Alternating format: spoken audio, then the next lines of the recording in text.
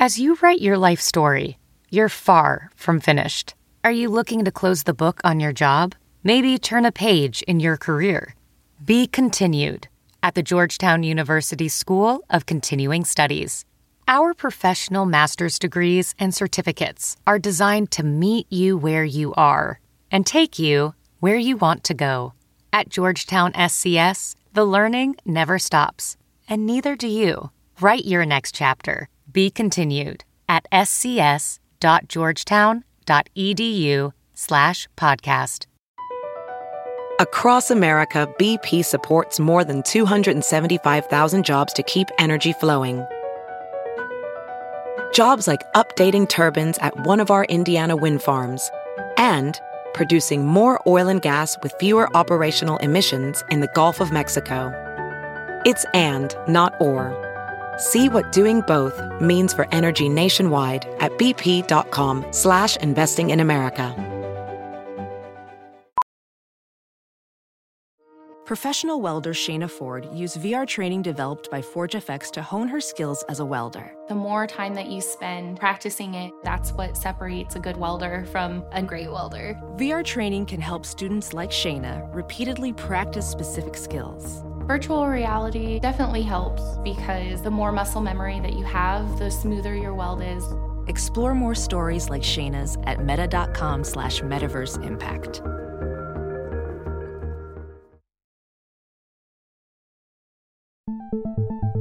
You're listening to the Wild 7 Podcast Network.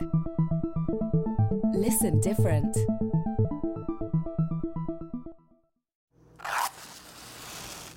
Oh, for a muse of fire that would ascend. It was the best of times. It was the worst of times. Because men groping in the Arctic darkness had found a yellow metal. I expected this reception. All men hate the wretched. If I loved you less, I might be able to talk about it more. Lord, I thought we were through with those Martians. You are now listening to Storyscapes on the Wild 7 Podcast Network.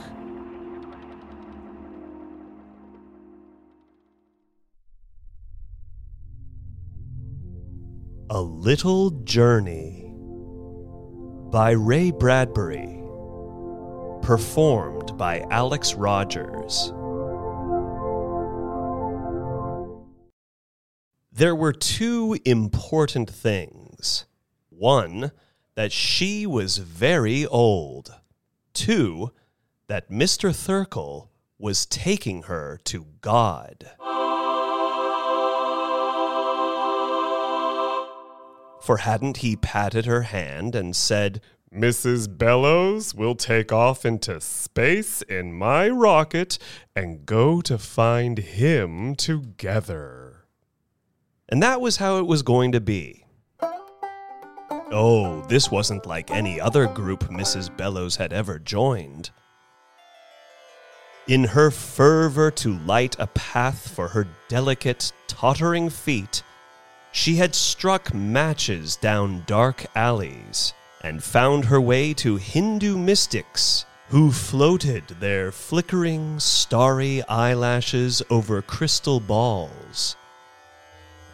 She had walked on the meadow paths with ascetic Indian philosophers, imported by daughters in spirit of Madame Blavatsky.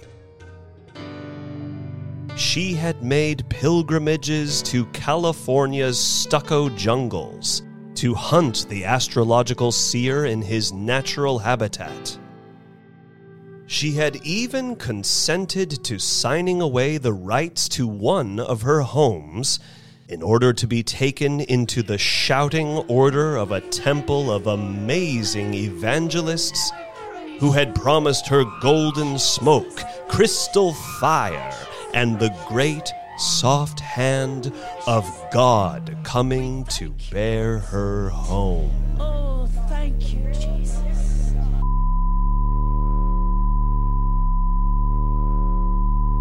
None of these people had ever shaken Mrs. Bellows' faith, even when she saw them sirened away in a black wagon in the night, or discovered their pictures, bleak and unromantic, in the morning tabloids.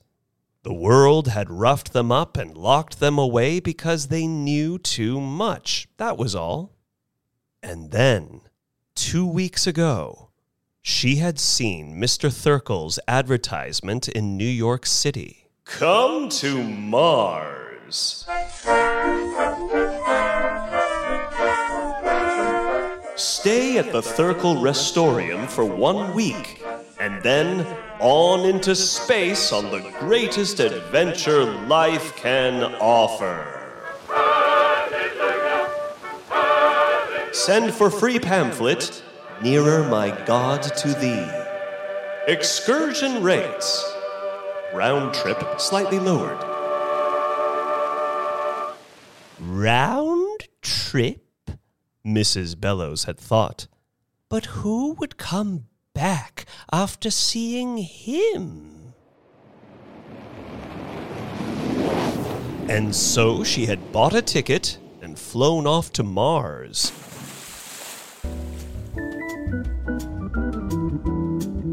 And spent 7 mild days at Mr. Thurkel's Restorium, the building with the sign on it which flashed, Thurkel's Rocket to Heaven. She had spent the week bathing in limpid waters and erasing the care from her tiny bones, and now she was fidgeting, ready to be loaded into Mr. Thurkel's own special private rocket, like a bullet, to be fired on out into space beyond Jupiter and Saturn and Pluto. And thus, who could deny it, you would be getting nearer and nearer to the Lord. How wonderful! Couldn't you just feel him drawing near? Couldn't you just sense his breath, his scrutiny, his presence? Here I am, said Mrs. Bellows, an ancient rickety elevator, ready to go up the shaft. God need only press the button. Now, on the 7th day, as she minced up the steps of the Restorium, a number of small doubts assailed her. For one thing, she said aloud to no one, it isn't quite the land of milk and honey here on Mars that they said it would be. My room is like a cell. The swimming pool is really quite inadequate. And besides, how many widows who look like mushrooms or skeletons want to swim? And finally, the whole Restorium smells of boiled cabbage and tennis shoes. She opened the front door and let it slam, somewhat irritably. She was amazed at the other women in the auditorium. It was like wandering in a carnival mirror maze, coming again and again upon yourself. The same flowery face, the same chicken hands and jingling bracelets. One after another of the images of herself floated before her. She put out her hand, but it wasn't a mirror. It was another lady, shaking her fingers and saying, "We're waiting for Mr. Thurkel. Shh,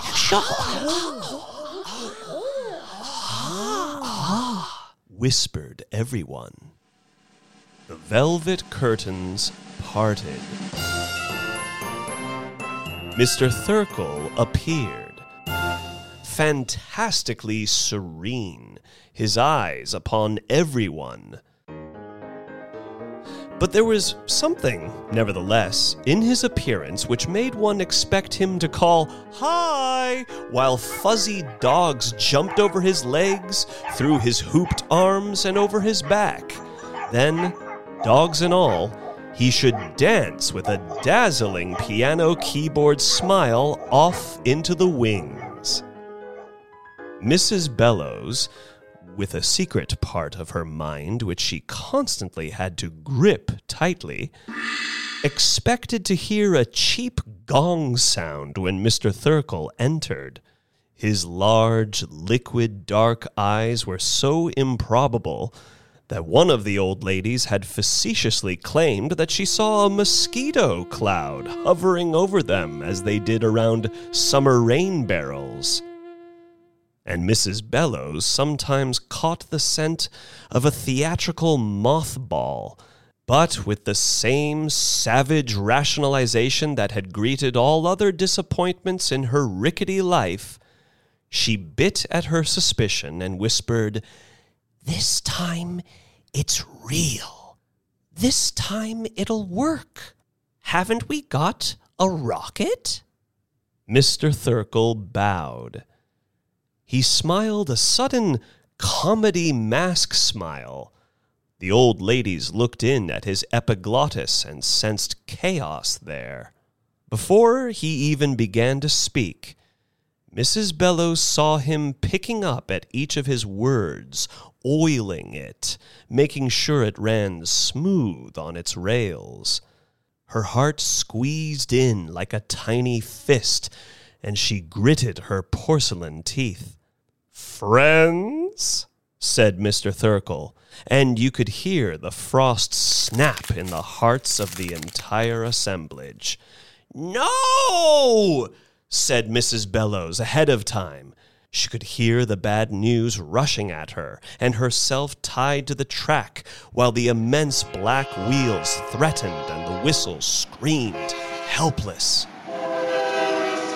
"There will be a slight delay," said Mr. Thurkell.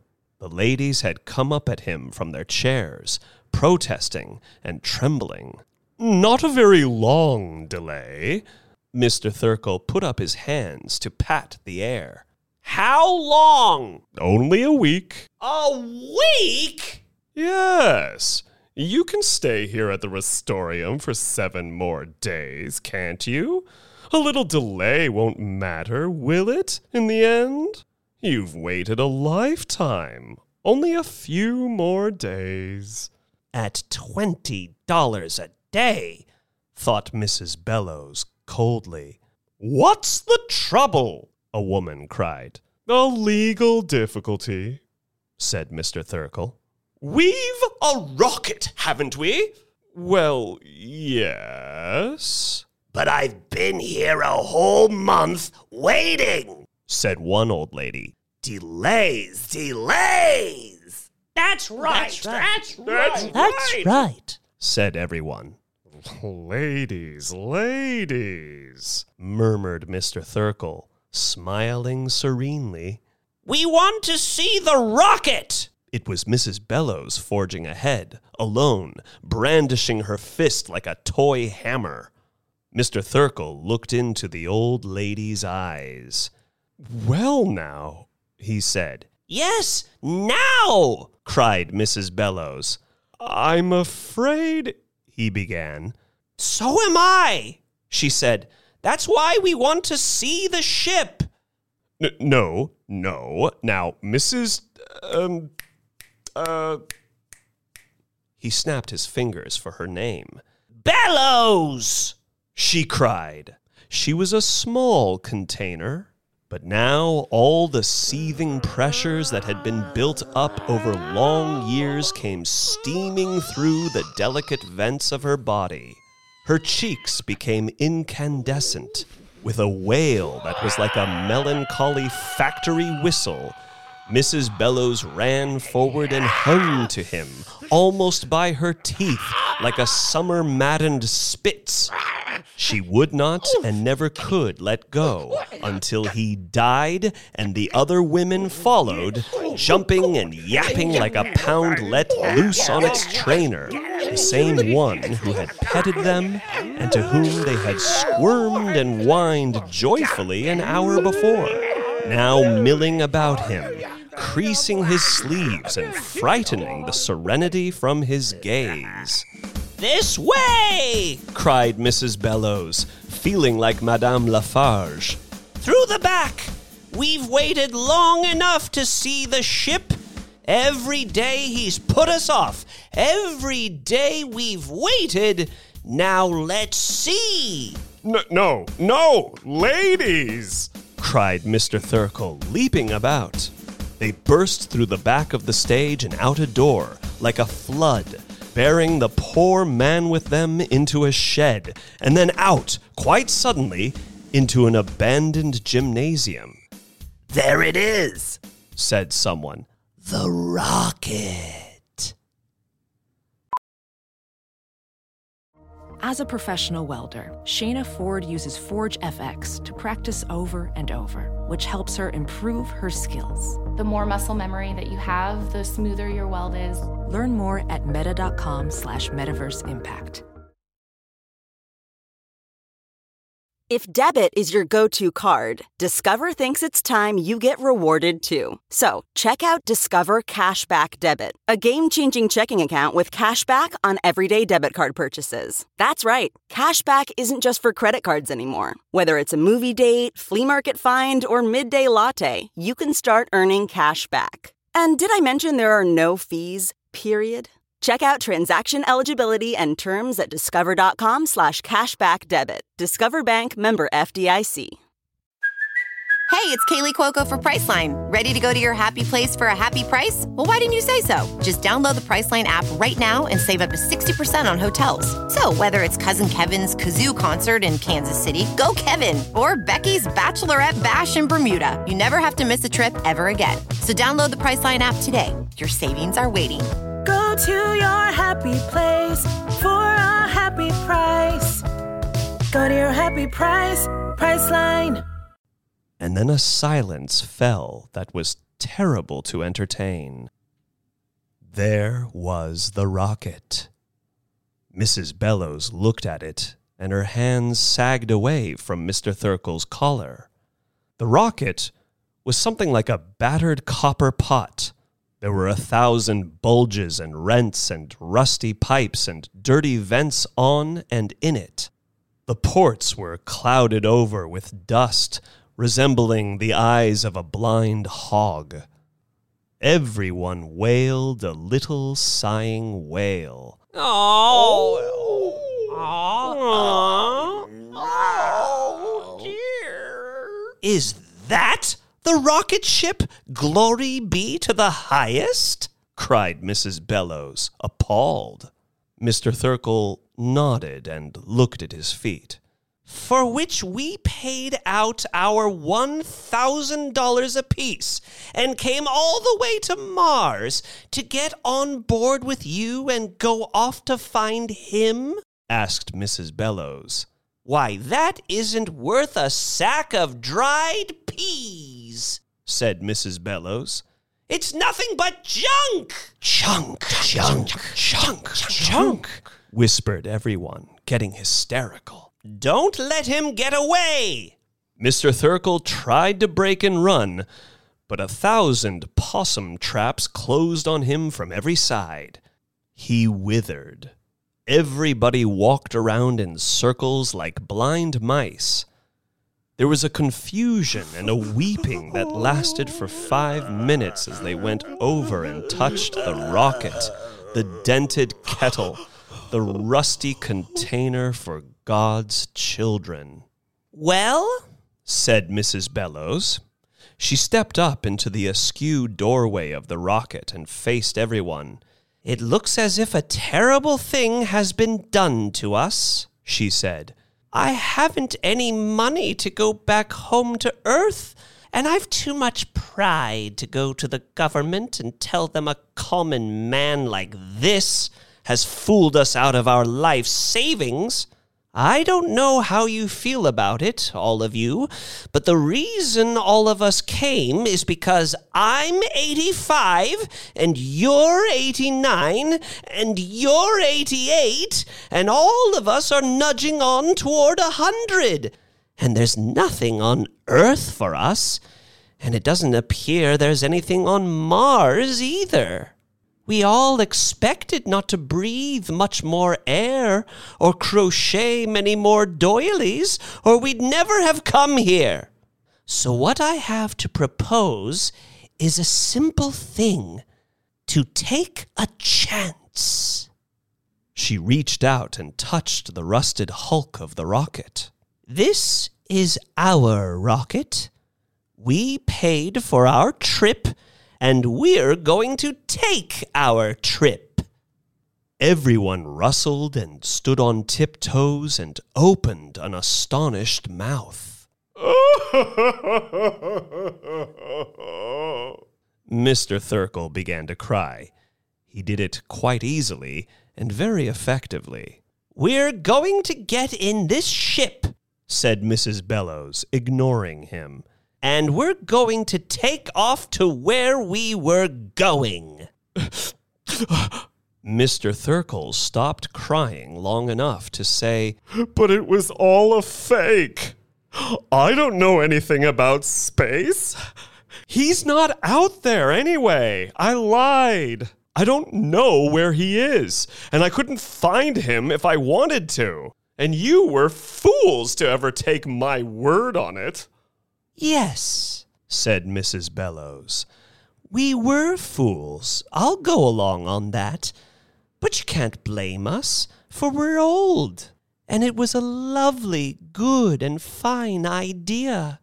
One of the loveliest ideas in the world. Oh, we didn't really fool ourselves that we could get nearer to him physically. It was the gentle, mad dream of old people. The kind of thing you hold on to for a few minutes a day, even though you know it's not true. So, all of you who want to go, you follow me in the ship." "But you can't go," said Mr. Thurkle. "You haven't got a navigator, and that ship's a ruin." "You," said Mrs. Bellows, "will be the navigator." She stepped into the ship, and after a moment, the other old ladies pressed forward. Mr. Thurkle, windmilling his arms frantically, was nevertheless pressed through the port, and in a minute the door slammed shut. Mr. Thurkle was strapped into the navigator's seat, with everyone talking at once and holding him down. The special helmets were issued to be fitted over every gray or white head to supply extra oxygen in case of a leakage in the ship's hull. And at long last the hour had come, and Mrs. Bellows stood behind Mr. Thurkle and said, "We're ready, sir." He said nothing. He pleaded with them silently, using his great, dark, wet eyes. But Mrs. Bellows shook her head and pointed to the control. "Take off!" "Take off," agreed Mr. Thurkle morosely, and pulled a switch. Everybody fell. The rocket went up from the planet Mars in a great fiery glide, with the noise of an entire kitchen thrown down an elevator shaft, with a sound of pots and pans and kettles and fires boiling and stews bubbling, with a smell of burned incense and rubber and sulfur, with a color of yellow fire and a ribbon of red stretching below them, and all the old women singing and holding on to each other, and Mrs. Bellows crawling upright in the sighing, straining, trembling ship. "Head for space, Mr. Thurkle!" "It can't last," said Mr. Thurkle sadly. "The ship can't last! It will..."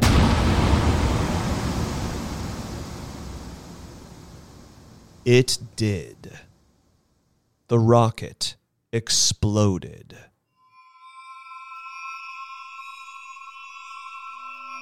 Mrs. Bellows felt herself lifted and thrown about dizzily like a doll. She heard the great screamings and saw the flashes of bodies sailing by her and fragments of metal and powdery light. "Help! Help!" cried Mr. Thurkle, far away on a small radio beam. the ship disintegrated into 1,000,000 parts, and the old ladies, all 100 of them, were flung straight on ahead with the same velocity as the ship. As for Mr. Thurkell, for some reason of trajectory, perhaps, he had been blown out the other side of the ship. Mrs. Bellows saw him falling separate and away from them, screaming. "There goes Mr. Thurkell," thought Mrs. Bellows, and she knew where he was going. He was going to be burned and roasted and broiled good, but very good. Mr. Thurkell was falling down into the sun. "And here we are," thought Mrs. Bellows. "Here we are, going on out and out and out." There was hardly a sense of motion at all, but she knew that she was traveling at 50,000 miles an hour and would continue to travel at that speed for an eternity until she saw the other women swinging all about her in their own trajectories. A few minutes of oxygen left to each of them in their helmets, and each was looking up to where they were going. "Of course," thought Mrs. Bellows, "out into space, out and out, and the darkness like a great church, and the stars like candles. And in spite of everything, Mr. Thurkell, the rocket, and the dishonesty, we are going toward the Lord." And there, yes, there, as she fell on and on, coming toward her, she could almost discern the outline now. Coming toward her was his mighty golden hand, reaching down to hold her and comfort her like a frightened sparrow. "I'm Mrs. Amelia Bellows," she said quietly in her best company voice. "I'm from the planet Earth."